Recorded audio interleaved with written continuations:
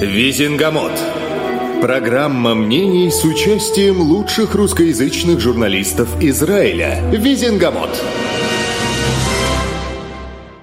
Шават шалом, дорогие друзья, Лучшее радио продолжает свой эфир, и вот мы снова собрались здесь на наше еженедельное заседание Визингамота, и за нашим круглым столом Илана Михаэли, Михаил Горин, Борис Слуцкий, Леонид Луцкий, Лазарь Данович, меня зовут Цви Зильбер, и я хочу напомнить наши правила. Любой член Визингамота имеет право поднять на обсуждение, на повестку дня абсолютно любую тему, любой вопрос, все, что привлекло его внимание и требует обсуждения. Мы, дорогие друзья, я напоминаю, открываем все микрофоны, все у нас могут перебивать, встревать, но в пределах разумного, конечно же. И первой у нас по традиции ladies first, первой наша леди Илана Михаэли. Благодарю вас, господин ведущий. Здравствуйте всем. В прошлый раз я с вами поделилась своей идеей о том, что у меня теперь будет маленькая такая рубрика. То есть их будет две. Одна такая известная, которая в мире прекрасного. Тебя, Леночка, не было в тот раз. А вторая будет в мире ужасного. В мире ужасного я сразу всех предупреждаю, она будет коротенькой. И не такой пугающий, ну, немножко ужасный. Прекрасного, я надеюсь, будет гораздо больше. Вот, ну, если мы начнем с мира ужасного, несмотря на то, что сегодня пятница, и, пожалуйста, не пугайтесь, я хочу вам рассказать, что я обнаружила новый источник СМИ информации. То есть я всегда считала, что я очень хорошо знаю иврит, как-то мне так казалось, да?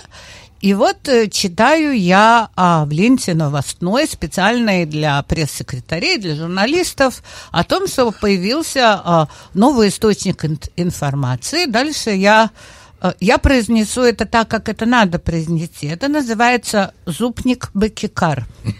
Значит, я то ли сослепу, то ли апостроф не там увидала. Я вместо буквы «З» увидела букву «Ж». И вместо «у» — «о». Ну, на иврите можно спутать. Да. И я сижу в страшной задумчивости и думаю, что означает такое. Вообще, как мы докатились до жизни такой с такими названиями на иврите.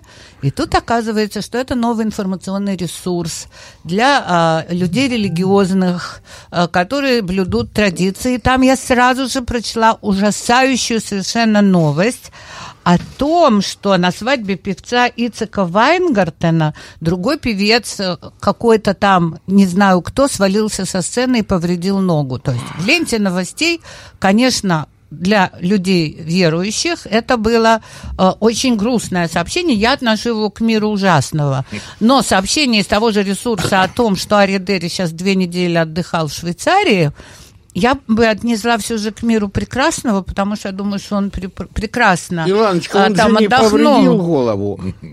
Нет, с головой у него давно, и все в порядке. Я просто вспомнил «Рыхов Сумсум», такая была детская передача, помнишь, с этими куклами, и там был такой персонаж Упник. Вот, Упник, а здесь Зупник. Не путать с тем, что я не хочу назвать. Зуб, вот. суп. Из того же ресурса выяснилось, что бывший министр от партии ШАС Ариэль Атиас, который недолго, в общем-то, побывал не только министром, но и временно главой партии ШАС, тайно встречался с известным израильским бизнесменом Акировым, который является серьезным представителем израильского такого очень такого, я бы сказала, наследственного бизнеса. В общем, видимо, какие-то связи, бизнес-связи завязываются, и это не может нас не радовать. Ну, и из мира прекрасного, конечно же, заявление вчерашнее Мири Регев на открытии линии легкого трамвая о том, что Биби паровоз, а жена его Сара источник энергии этого паровоза. Кондуктор. И в итоге... Не, она не сказала, не надо, топка, не надо, вот не надо. Топка. Она не сказала топка, она сказала источник энергии для этого паровоза. Что есть, то есть. И что на этом...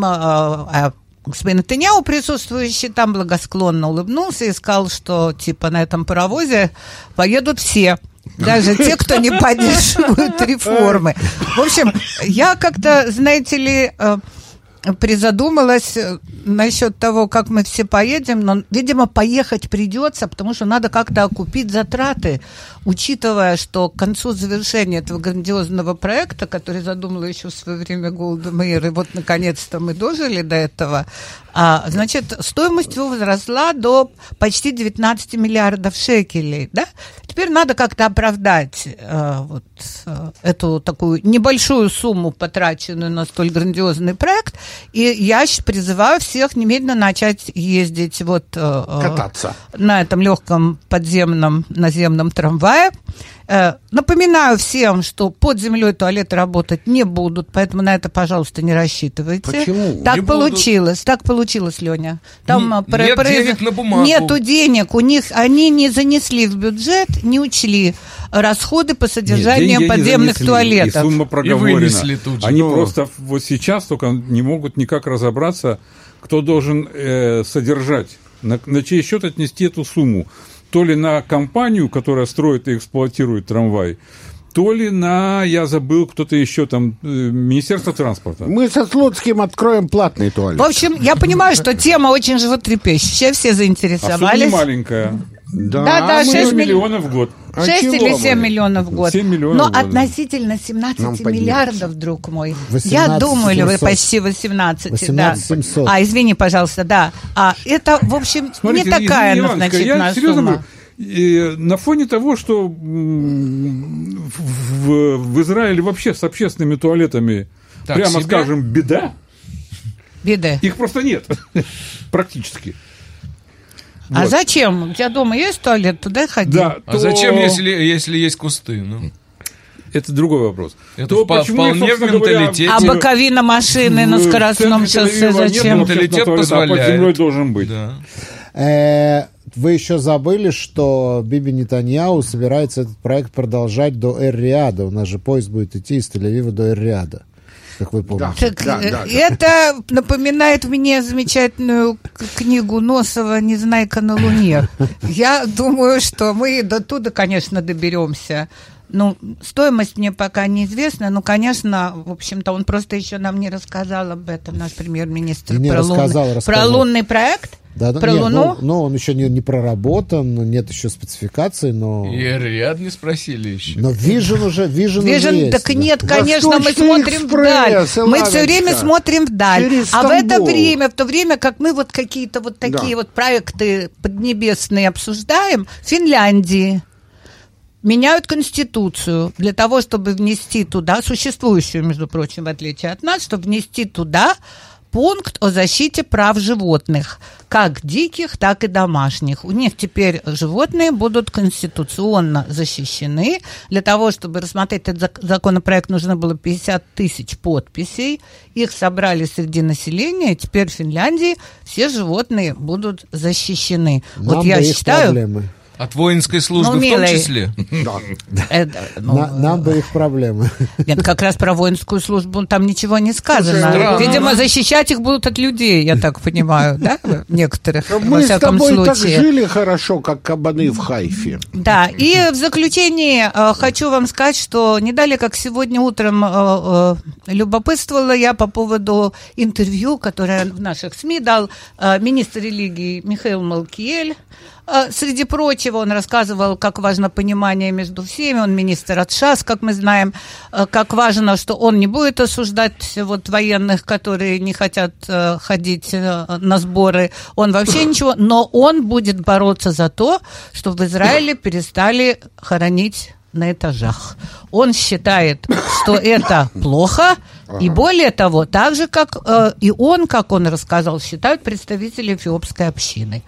Поэтому сейчас поддерживаемый вот этой общиной, он начинает борьбу за выделение дополнительных мест для захоронения в земле. Правда, он мудро отметил, что, конечно, не надо это делать в центрах городов и где-то близко к жилым районам, но мест в этой стране еще достаточно. И ужас, который у него вызывают вот на кладбище Йорканим эти здания построенные, он просто не может этого видеть. И вообще это, хотя это не противоречит еврейской традиции, он Баба-Яга против, и, в общем, будем ждать развития событий. Будем ждать. Спасибо, Илон Всем Михайлович. Негев. Да. Лазарь Данович. Я хочу продолжить выступление Иланы по поводу трамвая. Все-таки с трамваем все, слава богу, состоялось. И мне очень понравилось, что это превратилось в народные гуляния с участием семьи премьер-министра. Все так торжественно. И я в этот момент все время меня мучило, где же я это видел или слышал раньше. И я таки нашел журнал «Корея сегодня». Момент открытия трамвая в Пхеньяне с участием вождя Солнца там, и так далее, великого продолжателя идей Чучхэ, господина Ким Чен Ына, и то, как он, ну там в сообщении примерно 2/3 занимают его регалии, а треть занимает то, куда он залез. Да. Он залез под стол, под стул, под кресло, он попробовал обшивку, он попробовал прочность покрытия, боковин и так далее. То есть, ну, в общем, вождь Солнца своим участием. Вот. Ну, вот и у нас тоже вождь Солнца своим участием, то есть осветил, я не знаю, окропил или просто постоял. Ну, неважно, трамвайчик у нас теперь, значит, пойдет. Вот, правда, с небольшими очень, так сказать, купюрами. Он не будет работать 77 дней в год, то есть это шаббаты. На исходе субботы он будет работать, по-моему, 2,5 часа. Полчаса писали, Или 40 минут, ну что-то такое. Что такое вот вышел начался шаббат, и там буквально уехал, да, все. И за 4 часа до наступления субботы он прекратит работать. То есть, мне вот интересно, этот, то есть, если человек сел на исходе шаббата в вагон, ему ехать туда-то, а тут и все закончилось. Его высадят в туннеле, и он будет Видимо. там. Да. Вот. Но ему дадут шаббатные свечи. Нет, может быть, ему дадут свечи, но туалета нет. Спросим Шехтера. Поэтому я могу себе представить, во что превратятся пути. Короче говоря, все хорошо. 18,5 миллиардов. Вообще проект до окончания своего оценивается аж в 42,5 миллиарда. Если его сделать вот как он задуман был, то это еще почти в 2,5 раза дороже. Но это же на 50 лет. Вот. Ну, еще, наверное, это будет включать стоимость обслуживания туалетов, нет? Да, разумеется. Не, может быть, просто каждому из пассажиров будет дан ключик, чтобы он своим ключиком открывал и потом закрывал. Или ходил со своей крышкой. Там всяко может быть. А баночки? Да, как в коммуналке. Ну ладно, посмеялись и ладно. Он есть, с ним будет очень много проблем и приключений. Сказать, что этот проект станет панацеей для разгрузки трасс невозможно, потому что это капля в море, это комариный укус для той транспортной ситуации, которая сложилась. Но красиво. И главное, что Беньямин Нетаньягу осветил, поприсутствовал. Вот, теперь о другом. Опять-таки из твоих же постулатов, из твоих же тезисов. Я имею в виду министров. У нас есть еще министр алии и абсорбции, или как он теперь называется, репатриации и интеграции. Вот, у нас есть министр репатриации и интеграции Офер Софер, вот, представитель партии «Религиозный сионизм», и на днях он дал интервью изданию «Калькалист», которое содержало в себе такой тезис. Нужен Путин для того, чтобы была обильная, большая и многочисленная алия из России. Я, так как это просто текст, невозможно уловить ни интонацию, ни контекст или подтекст, правда? Да. Что... Может быть, это сарказм сказано. Да, вот давайте рассмотрим, что он имел в виду. Мол, нужен был только Путин, чтобы эта толпа ринулась... Но это же толпа не евреев в основном, с его точки зрения. Чтобы эта толпа ринулась сюда и стоптала нам еврейскую самоидентификацию, вот, исказила лицо государства Израиль, еврейское лицо. И вот только Путин и нужен был, чтобы это все произошло, и чтобы они побежали сюда, а, от мобилизации, б, от военно-экономического кризиса, спасая свои там деньги или пожитки, и в, какая-то там часть и по идеологическим причинам, боясь репрессий и преследований. Можно так расценить, да? А можно расценить так, что да, здорово, что Путин помог нам возродить поток алии из России. То есть, понимаете, это Софер и Путин. Это, помните, пикейные жилеты в 12 стульях? Там Чемберлен — это голова, я бы ему палец в рот не положил. И Остап тут же представил, как этот старик кладет свой палец в рот британскому министру колоний. Вот. И я не знаю, как коррелировались, так сказать, величины ныне обсуждаемого везде президента России и зачинателя и продолжателя завоевательной войны на Украине, и третьестепенного министра в Израиле, ведь всегда это министерство воспринималось как ссылка. Типа, на Боже, что нам не гоже. Вот. Можно и так понимать. Я не понял, я метался между этими двумя трактовками, вот, и подумал, а вдруг есть еще и третья.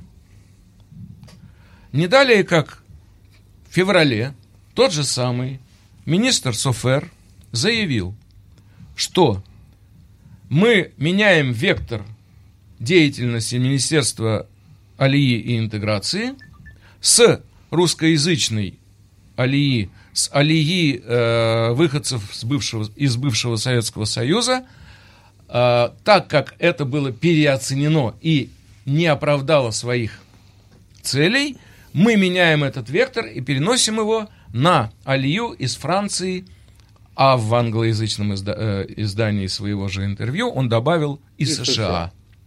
Вот. Жизнь показала иное.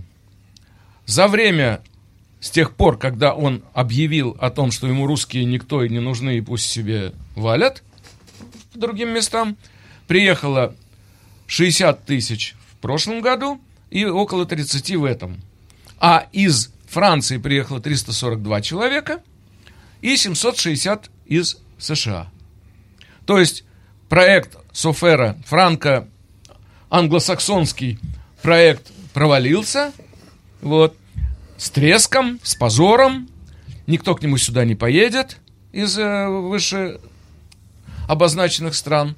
Поэтому теперь ему надо каким-то образом было коснуться проблемы и вопросов русскоязычной алии, не упомянув, я заканчиваю, не упомянув при этом, сколько за эти полгода было сделано против этой алии, как закрывались центры по экстренной репатриации, переводу статуса, как тормозилось открытие и кадровое заполнение ульпанов, как сокращались пособия, как делались бюрократические препоны в банковской системе и прочие гнусности, которые совершало его правительство, этого Софера.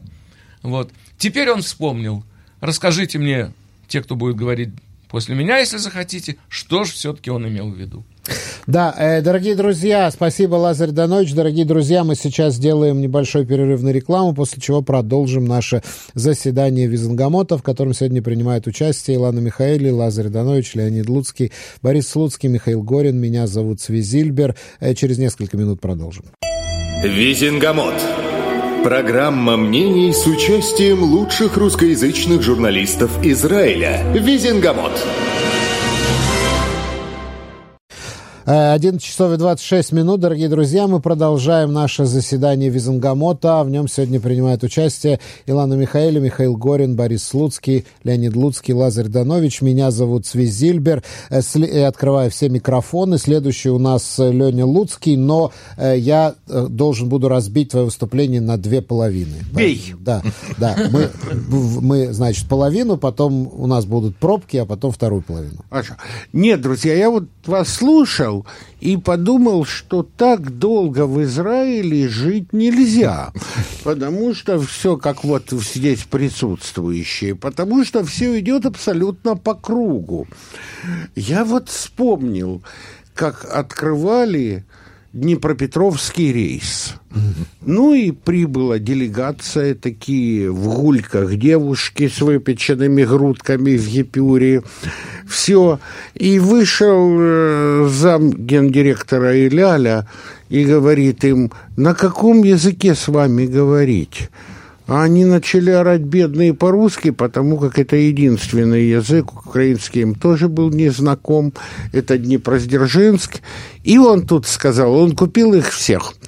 Я закончил училище железнодорожное имени глубокий старик Лазаря Моисеевича Кагановича.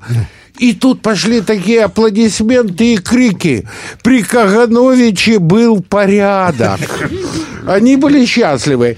А потом мне подарили схему Днепропетровского метро. Тогда его решили строить. И я еду уже общественным транспортом, меня подвезли с этой схемой метро на коленях. Выбросить жалко, очень красивая.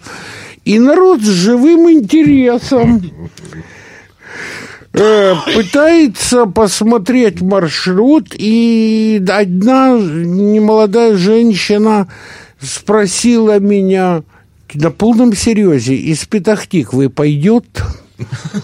Значит, вот этот трамвай, который уже вагоны сгнили, эти бельгийские, рельсы сгнили, сколько вложено. Ну, пустили. Осталось Восточный экспресс из Стамбула, чтобы мы из Тель-Авива в Эр-Рияд ехали недельки две в роскошных условиях. Знаешь, когда-то он был. Да, он был, он роскошный. Станция осталась. По этой станции, которая сегодня называется Митхама-Тахана. Я обожаю там гулять. Это был не в Саудовской Аравии, это был... Он был до Иерусалима. Это был Каир, Дамаск, и потом... Он был вначале до Иерусалима, а потом уже дальше. Там же есть стена на севере, где обрываются рельсы. Да. А значит, все повторяется. С Алией из Франции была уже такая волна. Они приехали в небольшом количестве, но искренне приехали, потому что это такое сообщество выходцев из Северной Африки, значит, да. Сейчас, секунду. Приехали, а потом, говорят, их стали называть летающей Алией, потому что работы нет, семьи тут, а им приходится летать на свои бизнесы, работы, куда-то зарабатывать, кормить семей и семью, которая появилась новая, во Францию и обратно. Вот. А потом они говорят, потом дети начали подрастать, они говорят, уровень образования, мы религиозные люди, но уровень образования тут такой в религиозных школах, во многих, что мы боимся отдавать наших детей в эти школы. Была такая Алия? Была Алия из Аргентины, пели, радовались. Они чудесные люди, очень нам близкие по духу. Они ведь из Украины, из Польши, из Румынии. Их привезли, сказали Америка. А они не очень хорошо по карте разбирались, северная и южная. Потом они покрутились, бедные. А кушать хочется, а работы нет. И улетели Какая обратно. Знакомая картина. Улетели обратно в свою Аргентину. И остается только одна Алия из России и Украины, которую не задавишь, не убьешь. Им в массе своей возвращаться некуда. Да, слушайте, я вспомнил другое, раз вечер воспоминаний.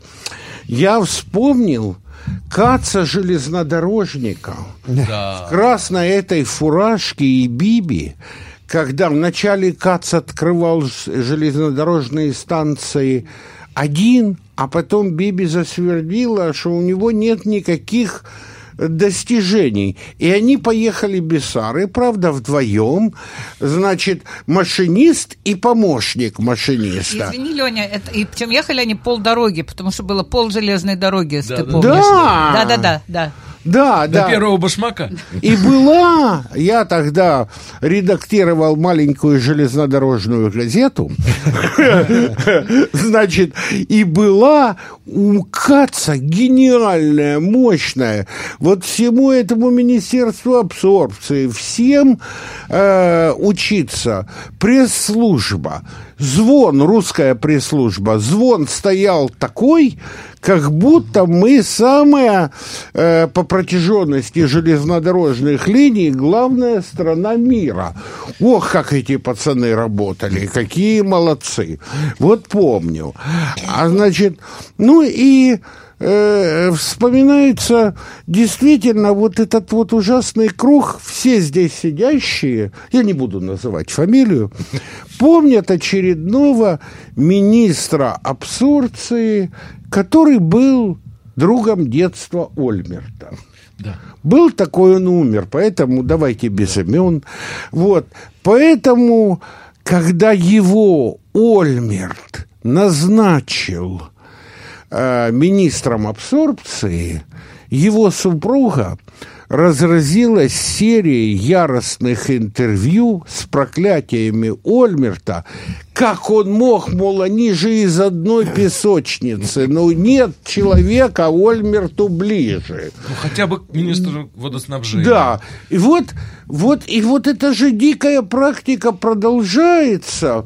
Есть, знаете, счастливые страны, в которых ты выйди на улицу с микрофоном и спроси, кто у тебя премьер-министр, кто министр иностранных дел. Многие пожмут плечами, потому что им это не очень интересно, жизнь нормально как-то обустроена. Есть страны, где их проклинают с дикой ненавистью и знают всех поименно. Израиль в силу этой мельтешни, их никчемности, этих министерств и господ министров, вам даже не вспомнит, кто у него толком министр. Но зато в Кашдырии, я наблюдал в Рамадганской много-много лет назад, уже еще рельсы не завезли, уже работало управление железной дороги, отдел Рамадгана. Успешно, вместе со стрелочниками. И последнее, я смотрел Анну Каренину в Гешере, Туманиса постановку, и вышел в антракте, и летит на меня трамвай.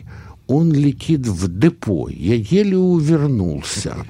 Значит, эта постановка мне очень нравится. Спасибо, Леонид Луцкий. Борис Слуцкий, ты следующий. Раз уже действительно... Только ближе к микрофону. Раз действительно какие-то темы, Илона Лазарь, начали меня вот что развлекает, что значит... как бы действительно в феврале месяц Алию из России пытался перекрыть министр, в котором даже в названии партии есть слово «сионистский». Он, скорее всего, не читал название своей партии. Да, название своей партии, а также исходных документов этого государства, которые они... попытались... Но смена вех, которая сейчас происходит, тоже, скорее всего, неудивительна. Потому что, как известно, главная борьба религиозных наших братьев совершенно не с нами, нехристями, а с их религиозными же братьями, но другой конфессии. И приезжающие американцы оказываются совершенно тоже религиозные, но неподходящие. И это как-то очень смущает, потому что вроде как не просто, но еще и гиюр разрешен. Поэтому приезжающие на 80% не имеют никакого отношения к еврейству в их понимании, потому что они прошли реформистский гиюр. И так как эта история, мягко говоря, несложная, и за какие-нибудь 2-3 дня ты можешь легко стать евреем и потом, соответственно, попроситься в государство Израиль, и абсолютно законно тебя примут, то эти ребята очень огорчились, что это что-то не то. Но ладно, мы пока оставим. В общем и целом, как Леня верно сказал, все идет по кругу. Мы уже много раз видели эти истории, и мы как бы их еще ЕБЖ увидим, поэтому к ним мы можем вернуться всегда. Так же, как темы, которая меня безумно огорчила, хотя вроде это всем нам известно, и каждый из нас в той или иной степени вел с этим борьбу, там, в газетах, на радио, телевидении, где угодно, но при этом, когда публикуют цифры, это очень как-то бьет по нервам. А у нас вот опубликованы замечательные цифры про систему нашего образования, где оказывается, что больше половины учителей у нас не имеют даже первой степени. И это, конечно, потрясающая история, потому что как бы вот понятно, что еще со времен создания Великой Германии, которая плохо закончила, но в периоде создания довольно много чего сделала, и более того, на тот момент имела лучшую в мире науку, лучшие в мире там физическую, математическую и прочие школы, и этих ученых потом разобрали кто куда, часть из них были депортированы в Советский Союз, часть вроде как добровольно уехали в Соединенные Штаты Америки и стали великими. Это когда появилась идея, что если кто-то и победит в этой войне и вообще в этом мире, это учитель. Ты помнишь Гинденбурга или кого, что прусский учитель победил французского? Да, совершенно верно. Я об этом и говорю. И это действительно так. И там Германия, которая была довольно там... Во-первых, ее просто не было, как Германия, а было некое количество земель, которые были в очень разных отношениях, но с момента, когда она объединилась и действительно бросила все силы на образование, она очень быстро вырвалась вперед по всем возможным показателям. И вот, понимаете, мы все приехали из Советского Союза. В той или иной степени мы почти все единовременно, только Иланка у нас не просто леди фирст, Ленина видела, но и пионерка, да, прибывшая... Почти. Прибывшая на 20 лет раньше нас. И, соответственно, мы прекрасно понимали, что уровень как бы еврейской жизни целиком и полностью зависел от того, что уровень там еврейского образования был значительно выше средней по стране. Что главная задача была не напоить, не накормить, не надеть, а дать образование ребенку. Потому что это давало возможность выживать, это потом, когда появилась минимальная возможность там эмиграции или репатриации, как ни назови, давало возможность вполне прилично устроиться в тех новых местах проживания и так далее.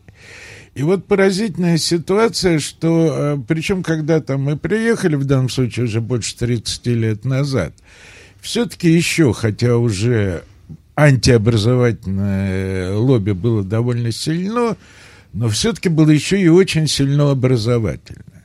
И все-таки те министры, которые были у нас, там, это были очень образованные люди. Да. Это были просто уже там, кроме нашего министра науки, который только случайно не получил Нобелевскую премию по физике, просто как потом все сказали, неправильно оформив свое открытие. А что это открытие, безусловно. Ну, неважно, это были глубоко образованные люди. И там государство еще понимало, как это важно. И там, что мы знаем про Израиль до 1948 года? Там какое-то количество бойцов, там Аганы, какое-то это, и престижнейшие гимназии. Да, вот название каждой из них известно, кто их закончил, и почему и как. Понимаете, сегодня, просто смешно говорить. ПТУшники. Да, сегодня министр образования по своему статусу идет даже за министром абсорбции. Вот. И это какая-то катастрофа, потому что это против всей концепции еврейской жизни, как она создавалась в течение столетий. Не скажу тысячелетий, но столетий, безусловно. К чему это приведет, честно говоря, я не очень... Ну смотри, судя по распределению бюджета, это не совсем так. Другой вопрос, как его тратят. Но у нас бюджеты на просвещение на уровне обороны, здравоохранения. Нет, Миша, так народу сколько? Миш, ты абсолютно прав. Но, во-первых, у нас гораздо больше детей, чем в развитых прочих стран, просто на порядок больше. Во-вторых, у нас очень большой процент идет на ортодоксальное образование, которое, наверное, очень важно. Я уверен, что изучение Тора даже важнее, чем защита Родины с автоматом, но эти люди не приспособлены ни для чего. Миша, я еще возражу. Я, извини, полсекунды Прости, но украду. главное, ты прекрасно знаешь количество чиновников, которые у нас оттуда же получают зарплату. Я тебе еще возражу, у нас же нет Министерства высшего образования, у нас нет среднего специального, у нас нет ПТУ. Леня, у нас Министерство науки вместе со спортом. Да, куда это другая игра, это отдельная хохма. Культура, это отдельная культура и спорта. Да, культура. У нас нет, у нас все эти матнасы, дома культуры входят в Министерство образования с их бюджетами. Это, естественно, раздувает еще бюджет Министерства образования. Да.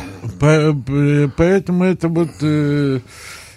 публикация на этой неделе подобных статистических данных не то, что меня потрясла, в той или иной степени я всегда это знаю. Но когда это выведено, что 70% учителей физики, математики, биологии и так далее никогда не изучали сами эти предметы в каком бы то ни было учебном заведении, включая даже те курсы подготовки, которые они закончили для того, чтобы получить разрешение преподавать. Понимаете, это на самом деле довольно страшно. И когда говорят, что чудовищно ведут израильские дети на уроках, в этом есть своя логика. Но с другой стороны, а как им себя вести, если стоят уроды, которые не могут объяснить, что они хотят, не являются не только педагогами, но даже то, что называется предметниками? Понимаете, плохо это, ребята, и уже, может, действительно... Если можно заметить, Боря, то эти сами, так сказать, преподаватели, они орут еще громче этих детей, да? Потому что система преподавания здесь включает зачастую крики постоянные на своих учеников. Нет, почему-то. Понимаете, слава богу, мои дети выросли, и уже не придется столкнуться с этим вопросом. Но я помню, когда они учились в школе, я каждый раз уже тогда очень активно удивлялся тем уровнем знаний, вернее, незнаний, которые им пытались преподать. А дети очень сопротивлялись, они хотели знать. Да. Спасибо, Борис Слуцкий. Михаил Горин. Всем здравствуйте, спасибо. Раз уж тема, так сказать, подброшена Борей, то пока она свежа, скажу, что израильская школа, я с ней, правда, давно уже не сталкивался, только по рассказам знакомых, потому что дети выросли, и только по рассказам знакомых и так далее, она все больше и больше напоминает республику Шкит. По всему. Только что не голодают дети, конечно. Слава богу. И юрского не хватает Да, на них. да. Что касается вот этой статистики, которая тебя удивила, я не знаю, почему она тебя удивила. Каждый год поднимись, посмотри СМИ, залезь в архивы. Мы увидим, что где-то в августе появляется сообщение, что «Ой, вы, пришла зима, а мы не ждали. На носу 1 сентября, а у нас не хватает там 2000 учителей, 3000 учителей». И что было срочное совещание, и принято решение брать всех подчистую, даже помощников-сапожников. А вот, мол, сейчас вот мы решим эту проблему, а на следующий год, говорят нам, но на следующий год все повторяется, потому что проблема не решается. А ты помнишь, как Гидеон Сар нам программистов приводил в школу? Да. Так что ничего удивительного здесь нет. Это израильская забава решать проблемы по мере их появления. Все. Вот сейчас появилось, сейчас там бросим, решим эту проблему там, и так далее. А дальше видно будет. Как с Дарконами. А дальше у нас есть Иран, у нас есть много, у нас Хизбалла, у нас много чего есть, что надо решать тоже все время. И я понимаю, что тема израильского легкого трамвая, мне очень нравится это выражение, легкий трамвай. Легонького. Она всех уже утомила, рассмешила, насмешила. Но что делать, если это было самое интересное событие последних дней, и не только дней, годов?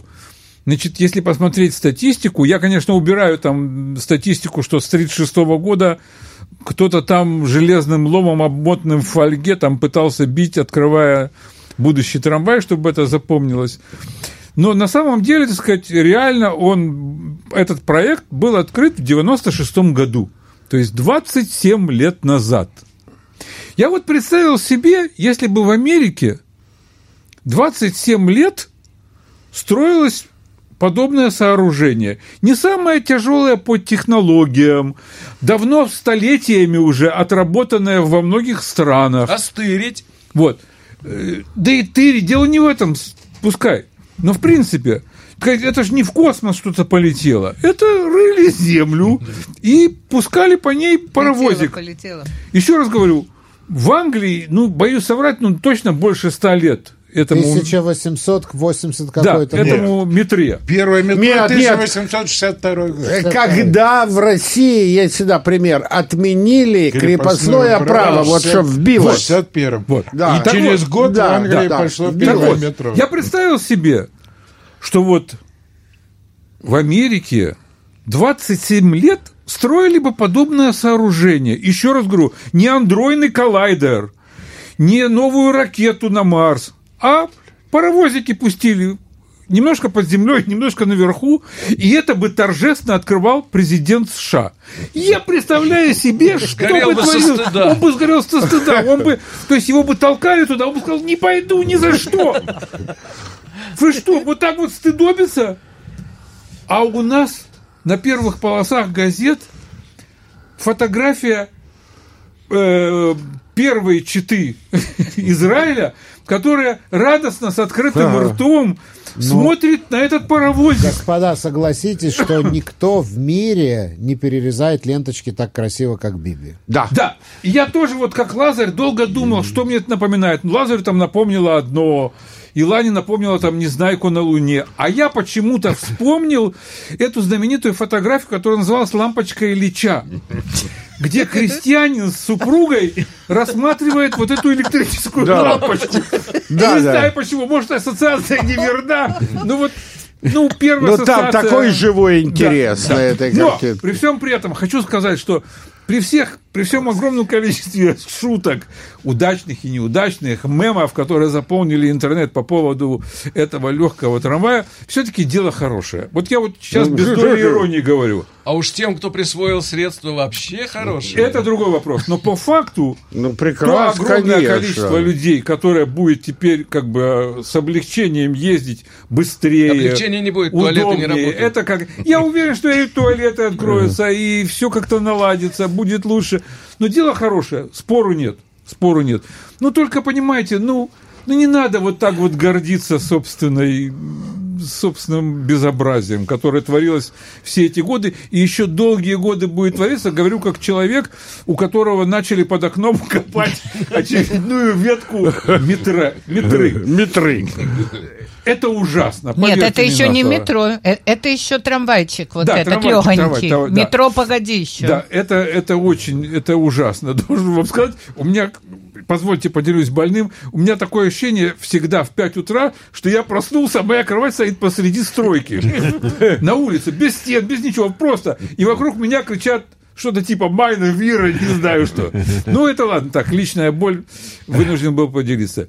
Если у меня еще осталась минута-другая, да, не могу не поговорить о событии, которое произошло на днях, когда группа протестующих, там у них есть группы, в самом движении протеста есть группы. Эта группа называется «Братья по оружию». Это в основном те, кто отслужил, они, так сказать, они протестуют против того, что ортодоксы не хотят служить и так далее. И вот группа молодых женщин, девушек, они поехали в автобусе. Ортодоксальные СМИ утверждали, что это был специальный автобус для ортодоксов, и они выбрали для своей акции именно его. Неправда. Выяснили, это был рейсовый автобус с номером из Аждода 86. в Бней-Брак. Просто так он ехал в Бней-Брак, то естественно, что основная часть, там присутствовали ортодоксальные пассажиры. И они там им исполнили песню «Ивейну шалом алейхем». Фальшивили, кстати. Да. Так как в основном присутствовали там мужчины ортодоксы, а для которых это оскорбительно и невозможно, то в ортодоксальные СМИ приравняли это к развязыванию ни много ни мало войны против ортодоксальной части населения этой страны. Кстати, и здесь они схимичили, потому что они показывали отрывок, где просто девушки поют, а эти в ужасе закрывают уши. На самом деле все было не так. Есть полный ролик, я советую, кому интересно посмотреть. На самом деле девушки вошли в автобус с изображением вот этого эмблемы «Братья по оружию» и вступили с ними в дискуссию по поводу службы в армии. Угу. Тогда, чтобы не слушать их, мужчины начали петь псалмы или что-то. Псалмы. Да. В ответ, вот тогда, в ответ и на они это, свое. Эти начали петь «Ивейну шалом алейхем». Миша, у меня вопрос. А мужчины на них в это время смотрели или нет? Вот что меня занимает. Я не знаю. Потому что вот это-то проблема. Дело не в этом. Но я хочу сказать, что этот бардак... Вообще, в последнее время много появилось сообщений, что там выгнали девушку из автобуса, потому что она была неприлично одета, а там выгнали, потому что она не там села. А тут пассажирку из самолета чуть не выбросили. Журналистку, потому что она не хотела уступить место, уйти с того места, которое, на ее взгляд, там, мешало ортодоксальным мужчинам. Таких сообщений, что больше и больше. На самом деле они были и раньше, конечно, просто их было мало, и к этому относились как к экзотике, и над этим вот смеялись, как над открытием метро. Но их становится все больше. И рискну предположить, что один раз кончится это плохо. Потому что один раз такое скажут женщине, а рядом будет ее муж, который не будет просто петь «Ивейну шалом алейхем», а просто даст в ухо. Вот конкретно. И кончится это плохо. Потому что даст в ухо он раз, потом появится в протесте появится какая-то группа, которая решит тоже доказывать насильственными путями свою возможность своих супруг ездить в этих автобусах. Короче говоря, я не знаю, как решать эту проблему. То ли действительно открыть отдельный транспорт. Я говорю сейчас совершенно серьезно. Почему бы и нет? Большое население. Для них это проблема. Ну, вполне возможно, что... остальные не пускать? А в остальных по их желанию. Нет, на здоровье, но тогда они не смогут там протестовать. Это 1,5 нормы. А да, как это возможно? У нас и так не хватает шоферов. Как евреев на заднее компании об этом говорят. Это кончится плохо. Миш, как евреев на заднее когда сиденье. же они пустили эти раздельные ортодоксальные автобусы, выяснилось, что их загрузка 0,17. Да. Все, дорогие друзья, наше время подошло к концу. Они не просто неэкономичные, а...